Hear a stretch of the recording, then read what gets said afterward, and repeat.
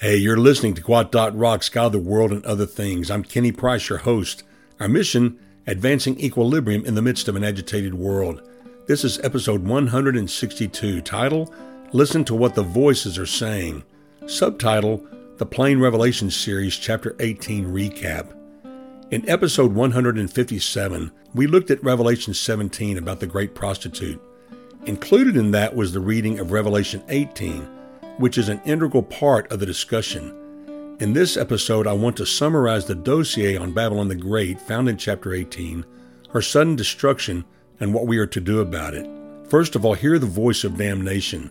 In verse 2, the mighty angel cries out, "Fallen, fallen is Babylon the Great," which Greek scholar A.T. Robertson points out as prophetic points of fact repeated like a solemn dirge of the damned. These things are spoken of as if they have already happened. The final judgment and destruction is a future fact. Babylon the Great, so self-deceived that she thinks she is royalty and impervious to grief and death. Babylon the Great, the abode of all forms of spiritual filth and wickedness. Demons, unclean spirits, unclean birds, and unclean and despicable beasts are found in her. Bible scholar H.B. Sweet writes of this infusion of wickedness as the evil spirits watching over fallen Rome like night birds or harpies that wait for their prey, build their eyries in the broken towers which rise from the ashes of the city.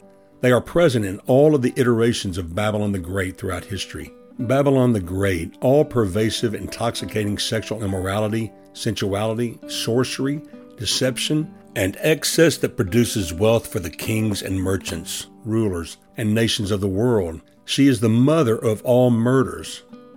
Her sins are piled up to heaven, and God has remembered her crimes that will be paid back double according to her works. Remember that she was blessed beyond measure with every earthly, physical, and social affluency. The affluency, no doubt, was the blessing of God.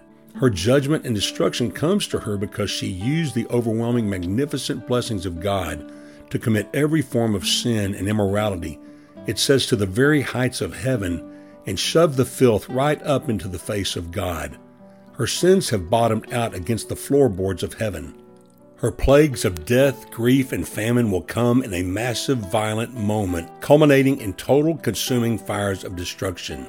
It is inconceivable in our humanness how swiftly God's might moves against her in total judgment when her time finally comes, for total and complete elimination from the planet. We must remember that humans past, present, and future who have been a part of the Babylon system will suffer eternally in the fires of hell for their part in her wickedness. This is truly an external sign of supernatural divine judgment and justice. Never again is the phrase that is repeated over and over to drive home how desolate and destroyed Babylon the Great will be.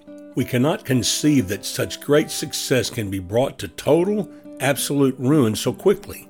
Her business partners across the world will weep, mourn, and have great fear over her destruction and the loss it brings. Keep in mind, dear friend, human slavery was a commodity in the commerce. Just because God doesn't take immediate action against the sex traffickers, human traffickers, people that deal in slavery of human beings, pedophile rings, and every form of organized, violent, sadistic, and wicked trade of human beings, just because God doesn't act immediately doesn't mean He's not concerned and does not care. He absolutely cares. He is absolutely burdened, and He will demand recompense double their wickedness when His grace and forgiveness finally runs out. Hear also the voice of Jesus to depart. We are commanded to come out of her, my people, so that you will not share in her sins or receive any of her plagues. To come out of her means to leave, flee, escape, to depart. It's reminiscent of the words spoken to Lot by the angels of God as they escorted him and his family out of those rotten twin cities, Sodom and Gomorrah. In Genesis 19:17 it says, "Flee for your life, do not look back or stop anywhere in the valley. Flee to the hills lest you be consumed." It's in order to separate, in order to avoid adulteration and judgment. Here also the voice of God is spoken through John the prophet. Rejoice over her, heaven, and you saints, apostles, and prophets, because God has pronounced on her the judgment she passed on you. Friend, there is more going on around us than we can see with our human eyes. Hollywood portrays reality as myth, as fiction. The murder, slavery, pedophilia, sexual perversion, lasciviousness, debauchery, excess, idolatry, witchcraft, sorcery, deceit, and total depravity are all evidence of the very real existence of Babylon the Great in our world, right here where we live. How do we come out of her? On the surface, you could say it means to detach, disassociate from anything or anybody that matches her sins and description. But is it even possible to physically flee from her right now? Yet Jesus commands us to come out of her.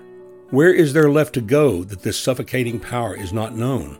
There has to be a supernatural element yet to be revealed, whereby God gives us the ability to obey this command. The immediate key for us is to check our own lives against this power and ensure that we walk with God in holiness and choose not to take part in her systems or her ways. We, as a people, are so far from what God demands and expects from His people as we peel back the layers of excess that permeates the earthly church in every way.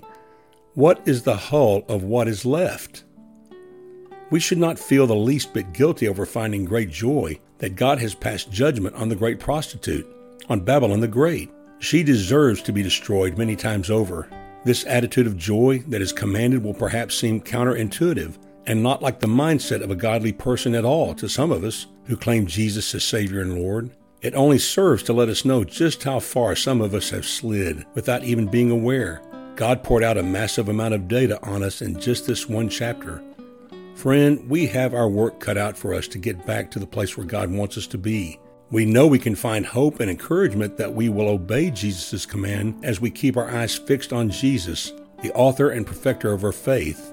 As we follow Him, He will show us the way to obey His commands. And with that, my friend, I bid you peace.